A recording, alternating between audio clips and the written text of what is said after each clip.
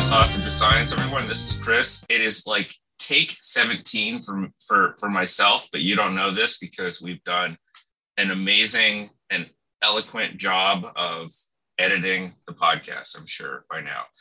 So I'm solo today. Kara is on a Chicago Transit Authority train on her way back to South Bend, sent me some questions, and I am here to talk with Rachel Anyim, who is a PhD candidate at Binghamton University. She has a MA in Biological Sciences, an MA in Anthropology, and she is the Clifford D. Clark Diversity Fellow there at Binghamton and works in the Binghamton University lab focused on lactation and breastfeeding. And she was one of the 2 student awardees at this year's Human Biology Association meeting. She received the Phyllis Eveleth Award for the effects of milk cortisol on immune responses to in vitro bacterial stimulation. And I also went back and I found a paper from last year in the Journal of Human Lactation that she is on with Kathy Wander and a crew of people entitled In Vitro Stimulation of Whole Milk Specimens, a Field-Friendly Method to Assess Milk Immune Activity. And Rachel is here with us. Welcome to the show, Rachel. Thank you for having me. How are you? Pretty good. It's Monday, so we are trying to plow through this week. We are having a Monday, are we not? Yes, we are. Well, as you know, we open up every show by asking folks about themselves.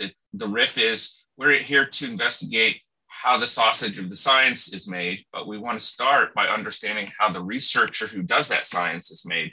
So if you could tell us a little bit about yourself, where you're from, how you ended up at Binghamton, and what got you interested in milk and lactation research. Yeah, so I'm originally from Brooklyn, born and raised. When I was younger, I always had an affinity for biology, and I ended up doing really well in the New York State Regents that we have there in high school. And so when I was applying to universities, I was like, you know what, I'm really going to make this stick. This is going to be my focus when I get to college. And so when I got to Binghamton University, which is where I did my undergrad and my master's in bio and now the MA PhD, I decided that I was going to, focus on biological sciences as a major. And I had a concentration in cell and molecular biology. Then after I got my bachelor's degree, I still had a thirst for knowledge. And I decided that I wanted to pursue a master's in biology, like you said. But unfortunately, my program wasn't really research-based.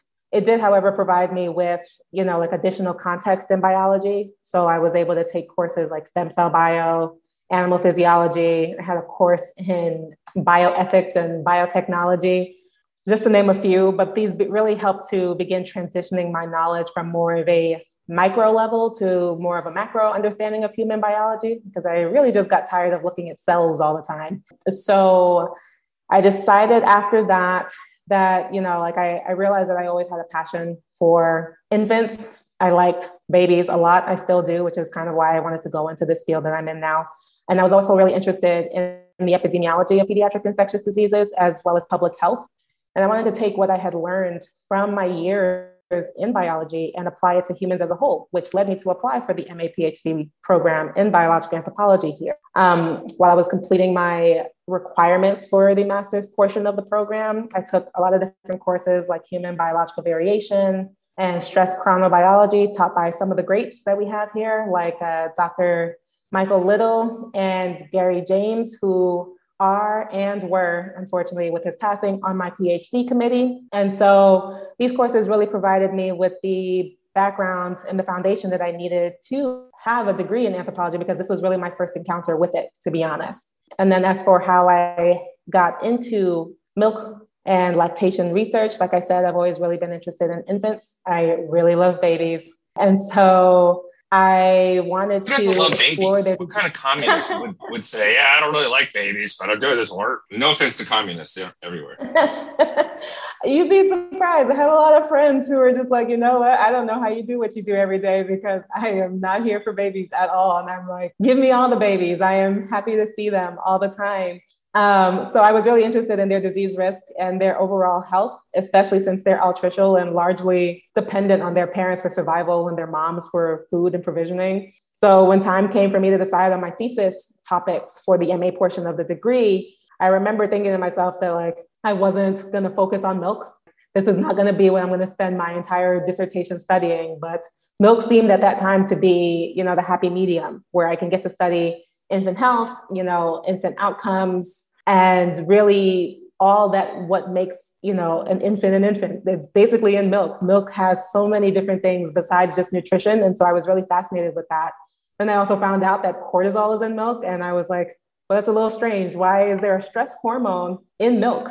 What benefit could we possibly have for stressing out our babies? And so here I am several years later, still studying milk, which I'm really happy doing, but it worked out that way.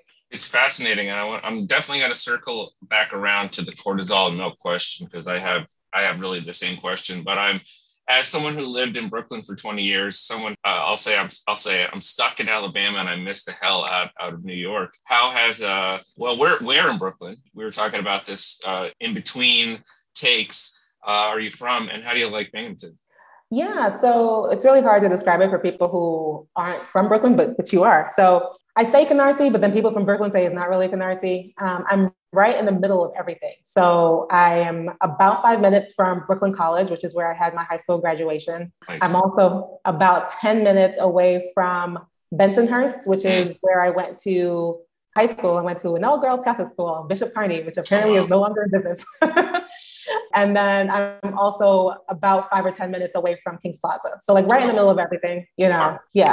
Yeah. So for listeners, you'll have to indulge us for a second. Kara waxes poetic about Michigan because so many of our guests are from Michigan, and you have I'll call it a pedigree. You have a great pedigree because you just listed a bunch of people, RIP Gary James. We did an episode on him last year when he passed, but Gary has been, central member of HBA, Michael Little, central member of HBA. So you're a central member of HBA in my estimation, but I don't get to talk about Brooklyn a whole lot and going to Brooklyn College. So to me, that's really cool. And I can completely imagine all of that. Thank you. I don't meet a lot of people from Brooklyn up here. A lot of Long Islanders, not a lot of Brooklyn people. And so I am happy to meet you virtually. That's awesome. Yeah, it's so weird. And, one of my favorite things to do when I lived there was to get the neighborhoods of Brooklyn, that big book you see at Barnes & Noble, on my bike and ride around and explore. So I know those neighborhoods, and I'll shout out to another podcast. One of my two favorite podcasts lately are the Bowery Boys, which is all about sites in New York. And I really, really miss being able to dive into the history of New York. And,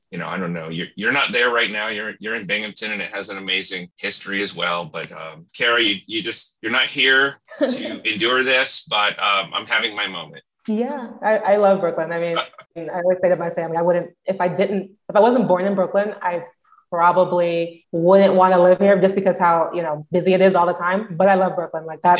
Binghamton to me is the complete opposite of that. And that it gives me peace of mind when I'm not around the hustle and bustle of the city. So I enjoy Binghamton also, especially in the summers when nobody is here. Oh God, yeah. No, we ended up moving upstate to the New Paltz area, and I did my degree in Albany. So I know the need to get out of New York while being close to it. But let's switch to what we're here for. So I want to just really quickly back up to I call it the golden year of 2021. It's a joke. It's when your paper came out. Kathy Wander is the first author on the paper that I mentioned. And I think it's about the methodology that you use. So I mentioned it in the introduction, but I'll say it again. In vitro stimulation of whole milk specimens, a field-friendly method to assess milk immune activity, and it was published in the Journal of Human Lactation. So I'm guessing that this was the development of the method that you use. Is that correct? Yes, it is. Could you tell us about what in vitro stimulation of whole milk specimens is? Like, what are you doing in that method? What can we learn from it? And then where did this milk come from that you're experimenting with? So this project actually began a little bit before I was active in lab work. I was still getting my footing in anthropology at the time at its early stages. But when I finally joined, I was working with a few other undergraduates and graduate students. Some of the graduate students basically spent a good portion of their internships trying to do several iterations of this protocol. I want to say it was between 30 and 50 different tries just to see which one was going to be the best one while I was more so involved with specimen collection and laboratory analysis, which was a really bite-sized portion compared to my peers, because again, I was still adjusting to the department. Dr. Wander is really great in that she has her hands in so many different projects and so many different facets that it really makes her really versatile in terms of all the things that she is capable of doing. Her mind is like a wonderland. So just to give like a little bit of background, because again, this project was designed to analyze the milk immune system, which is comprised of, very generally speaking, the innate and adaptive immunity. So when we have innate immune systems, we think about it in the sense that the innate immune system of milk supplements an infant's underdeveloped immune system. It also helps with protecting the mucosal lining of the gut and, which helps in terms of protection against infectious diseases. And then we have adaptive immunity, which is kind of the opposite of that, in the sense that it allows moms to be able to share their immunological memory, so to speak, with their infants, which is likely a reflection of the locally prevalent threats to health that are going on in the area. And so that's kind of what the immune system of milk entails. It also has various different components like, immunoglobulins, leukocytes, and cytokines, which all play their own role in immune defense. So when it comes to the methods paper that we were working on, we really wanted to capture what the immune system of milk could do against bacteria, especially pathogenic bacteria. As kind of already alluded to, immune defense is really dynamic, and challenge tests, which we basically did where we exposed the specimen to different bacteria, these can be a really good measure of what the whole immune system can do. We had already had an in vitro challenge protocol for whole blood specimens that involved fairly low technology. We needed to have an incubator and, cold storage, but there was no need for any gas canisters or ultra low freezer storage. And so we basically took this technique and updated it for milk, where we combined whole milk with culture medium and some killed bacteria like Salmonella, E. coli, lactobacillus, and bifidobacterium, I believe. And so this was incubated overnight. And then we compared the immune molecules, such as cytokines, after incubation to the baseline levels. This ratio really helped us to generate the immune response to stimuli variables. This whole process, like I said, took several attempts, maybe between 30 and 50, and it didn't work at all for the first 20 participants or so. We almost actually abandoned the entire project just because it just didn't seem like it was going to prove useful or fruitful. But it ended up being that we needed more specimens, and specimens just in general, just so that we can figure out which one was going to work better. That's really interesting, because I know in the paper, it's like phase 1, proof of concept, phase 2, here we did the thing. So you just gave us a view into that proof of concept, which apparently took a while and paid off. So that's really fascinating. Now, you received the Evelith Award for the HBA talk, which is looking at cortisol and interleukin-6 and how they interact in milk in response to introduced bacteria, the ones you just mentioned. So it's it seems counterintuitive to us that a stress hormone would be in milk unless it's doing something different. So could you tell us why cortisol? So actually this abstract was one of my master's thesis papers and is actually based on the secondary analysis of the 2021 golden year paper, as you called it. Like I mentioned earlier, I was a little curious about cortisol's presence in milk, especially since the literature suggests that circulating cortisol levels are associated with suppressed immune systems or, an increased likelihood for diseases. So it made me wonder why a stress hormone would be in milk, which is largely curated to provide infants with what they need to survive. I mean, natural selection, I feel, kind of had ample opportunity to shape milk content, throughout the primate and human past. So it stands to reason that cortisol is in milk because it confers some kind of benefit. And since cortisol is in milk, we were looking to see what role it plays in the milk immune system specifically. Based on the existing literature, we kind of expected milk cortisol to inhibit milk immune activity, since that is one of the immediate physiological effects of cortisol, as I previously mentioned. There's also the opposite of that, which was like inflammation and stress co-occur at the individual level. So there was also a reason to expect that there may be a positive relationship. But given the scarcity of the research examining the interface of milk cortisol and the immune system of milk, we really didn't know what effect we should expect cortisol to have, if anything at all. We thought that was really interesting going forward as something to analyze. Yeah, I've looked at the relationship of cortisol, C-reactive protein, and immunoglobulin A in response to tattooing. So I've looked at sort of the same paradigm, but in different fluids. And we've also looked at bacteria killing activity in those. So introducing some live bacteria. So I understand the principle, but I wonder, and I wonder what you think about this. Like, do you think that cortisol is playing the same role in milk? Because to me, it seems like once it's in milk, it may or may not be related to stress anymore, unless the mother was stressed somehow beforehand. Is it part of the fight or flight response, do you think, or is it playing some different role? What did you find? That's actually a really good question, because I wouldn't necessarily say that all cortisol activities are different. We know that human milk cortisol has similar attributes to circulating cortisol, like it has diurnal patterns. So it stands to reason that cortisol may have some additional overlap in its function that remains to be explored. But in terms of flight or flight, I would say that it's absolutely possible there are some differences. It's funny to me because infants, they can neither fight or flee from a situation, whenever they're exposed to immediate threats to survival. So it seems likely that the importance of milk cortisol for infants isn't necessarily its immediate effect. It's more something about their long-term development, perhaps their eventual HPA access or its function in the long term, the timing of that. We use a life history approach. At least that's what I'm trying to do for my dissertation. And it's also possible that, perhaps this long-term effect can affect infant immune defense or immune development. So this is something that I'm looking to explore for my dissertation, this immune aspect of it specifically. So you said this abstract was one of the papers that you're working on. Can you talk about some of the other work or where you're going with this to give us a little insight or a little preview into what we might hear about in the future? What we ended up finding out for this abstract was that milk cortisol was positively associated with milk immune activity. Cortisol was associated with strong, significant interleukin-6 responses to Salmonella and Bifidobacterium. And Salmonella is more... So no immunosuppression. No immunosuppression. In fact, it boosted, if anything, which was really interesting. And I thought that would be something that was only in response to bacterial stimulation, but one of the variables that we analyzed was also secretory immunoglobulin A, which is a facet of the adaptive immune response in milk. And so we noticed a positive association with SIGA as well. Both of them increased with milk cortisol, which was interesting. So it kind of just seemed that, it was serving to boost infant immunity, perhaps in the long term. So everything seems to be going up. Is that sort of what I'm hearing? Yeah. That's fascinating. And so what's the next piece of this? How do you continue this investigation?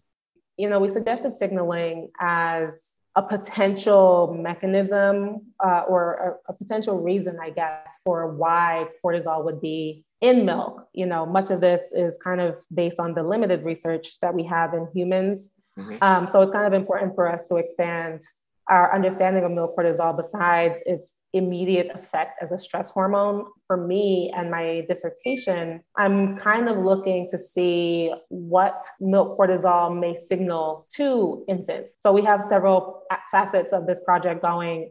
We're looking to see whether or not maternal stress is somehow embodied in milk cortisol, and then whether or not this translates into an effect on the infant immune system. So we're also measuring not only milk immunity, but salivary SIGA in the infant to see what benefits it could possibly have for that. And so far, the results seem to be really promising. We've seen, as part of the preliminary results, we've seen that cortisol boosted both milk immunity, so in terms of SIGA, which is what we're focusing on for adaptive immunity. And it also showed that infants that were receiving higher milk cortisol and or higher milk SIGA also subsequently had higher salivary SIGA. So it seems long-term is what it's getting at. It was also interesting because our perceived stress scale, which is one of the variables that we're looking to measure whether or not it's embodied in milk cortisol, was unassociated with milk cortisol in this sample, but yet it was associated with salivary cortisol and infant salivary cortisol, which we thought was really interesting too. Whoa, wait a minute. So the mother's perceived stress correlated with not her own cortisol, but her offspring's cortisol? It correlated with her salivary cortisol and the infant's salivary cortisol, but it did not correlate with milk cortisol. Oh, wow. Yeah. That's crazy. So, I always have, and put a pin in that, because I always have so much trouble linking perceived stress and getting people to think about what is actually stressing them at the moment because of the way it's phrased in the past month.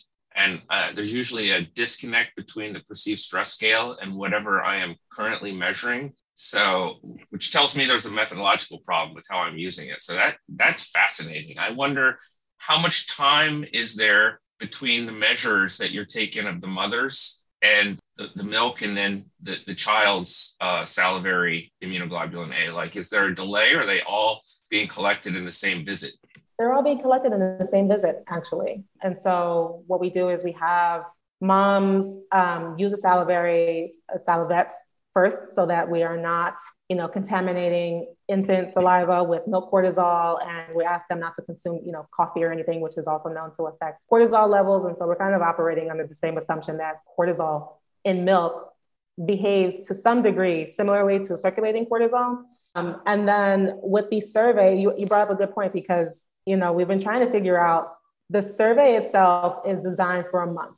And so the fact that it's not associated with milk cortisol, we were wondering if perhaps maybe that's too short of a term for milk cortisol to really pick up on as a signal. So the argument here that we're making is that milk cortisol actually, in order to be like a reliable signal for infant development, it may be more beneficial for milk cortisol to actually convey long-term stressors like perceived discrimination and socioeconomic status, maybe adverse childhood events, things like that, compared to more transient, hypotheses like poor sleep quality or perceived stress within the past month or so. So we're trying to, come across the association between short and long-term stressors and how milk cortisol plays a role in that.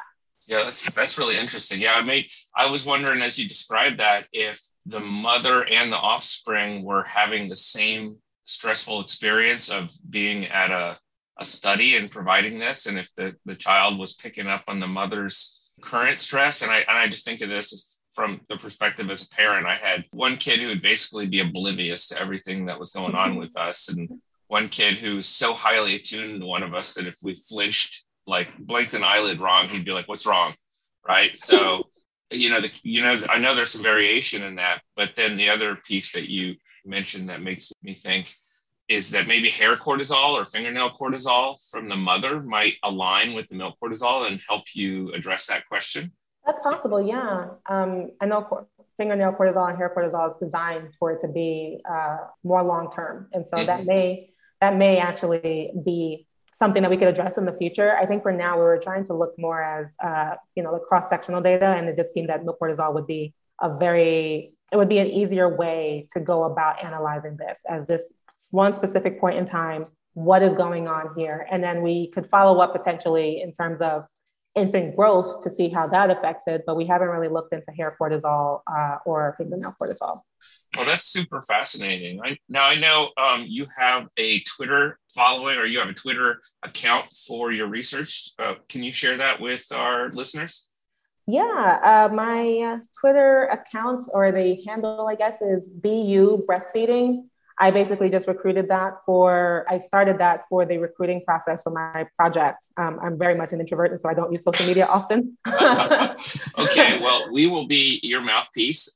Do you do public engagement in any way with Facebook or anything that you do want to share? At this point, no, but I will at some point, when data starts to become more readily available for this project, I will be posting it on my Twitter page. And we have a Facebook page that we've also created, but again, not really using it all that much other than to recruit, but I happily share that as well. And on my Twitter page, if you click on the flyer that's there, which is not necessarily my photo, but a photo of my flyer, there is my phone number and my email address, which I'm more responsive to than Twitter, but feel free to reach out that way too. Awesome.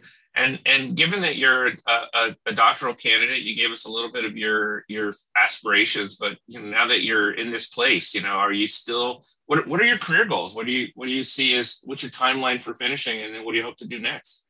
I'm hoping to be done latest by next year or 2024 at the absolute latest. I kind of alluded to this earlier. I've been in school nonstop. And so my family jokes that I'm a professional student at this point. But honestly, in terms of my career goals, I really like helping people. This has been a passion of mine ever since I was younger. It's part of why I've dedicated so much of my time to service, whether as a mentor or as, on university committees like our department's equity committee, or in my efforts to developing the, inaugural mutual mentoring program that we have here for the Clifford D. Clark Fellowship that I'm a part of. And so I'd like to take this passion and apply it to a larger scale, maybe public health, help inform some research-based public health initiatives for breastfeeding. A lot goes on with maternal stress and how that affects infant outcomes. And so I think having this knowledge may help improve or at least contribute to breastfeeding initiation and continuation rates here in the US. Awesome. Well, you're definitely an asset to the Human Biology Association. You're in the right place. I hope you continue to come to our meetings and participate in the organization and stay involved in anthropology. When you're not anthropologizing, though, what do you do for fun, joy, balance, hobbies, et cetera? We all aspire to work-life balance, but none of us quite attains it. Where are you in that pursuit? Still struggling. Like I said, I do like helping people. And so a good portion of my time up to last year was spent serving on our executive board for the anthropology graduate organization that we have here, but I am happy to say that I have retired from that. Other than that, like I said, I'm working on the Clark mentoring program that I'm trying to start also. And then aside from that, I am very much an introvert. Like I said this before, I am also a couch potato. So I really like being home, and it's where I can have peace of mind without having to worry about all the hustle and bustle of the outside world. And, I kind of just use that as my way of decompressing. So I bake sometimes. I really like baking, and I like eating. I enjoy trying out different recipes. And then other than that, I'm also really into just watching a bunch of TV shows as my way of decompressing. This question is usually just our way of eliciting new shows to watch. So what are you watching? So I watch Jeopardy a lot. Don't judge me. No judgment. We all have candy in our lives. Yeah, exactly. So Jeopardy, really into the Family Feuds. I was watching This Is Us when that was still prevalent, because who doesn't need a good cry in their lives every single week? And then, I also watch Grey's Anatomy and, Queen Sugar. One of my friends got me into that show. And so I've been really enjoying that. It's wrapping up its final season. Perfect. Rachel, it's been a pleasure talking to you, and thank you for the grace that you show in handling all these technical difficulties. Thank you so much for having me. Honestly, I'm not great with technology at all, so this made me feel a lot better about my life. Well, it was a pleasure talking to you, and I know that at the last meeting you Zoomed in. Hopefully I get to see you in person at the next meeting. Yes, hopefully. Thank you so much. It was great meeting you. Right on. We'll catch up about Brooklyn. Okay, sounds good. All right. Take care. You too. Bye-bye. Bye.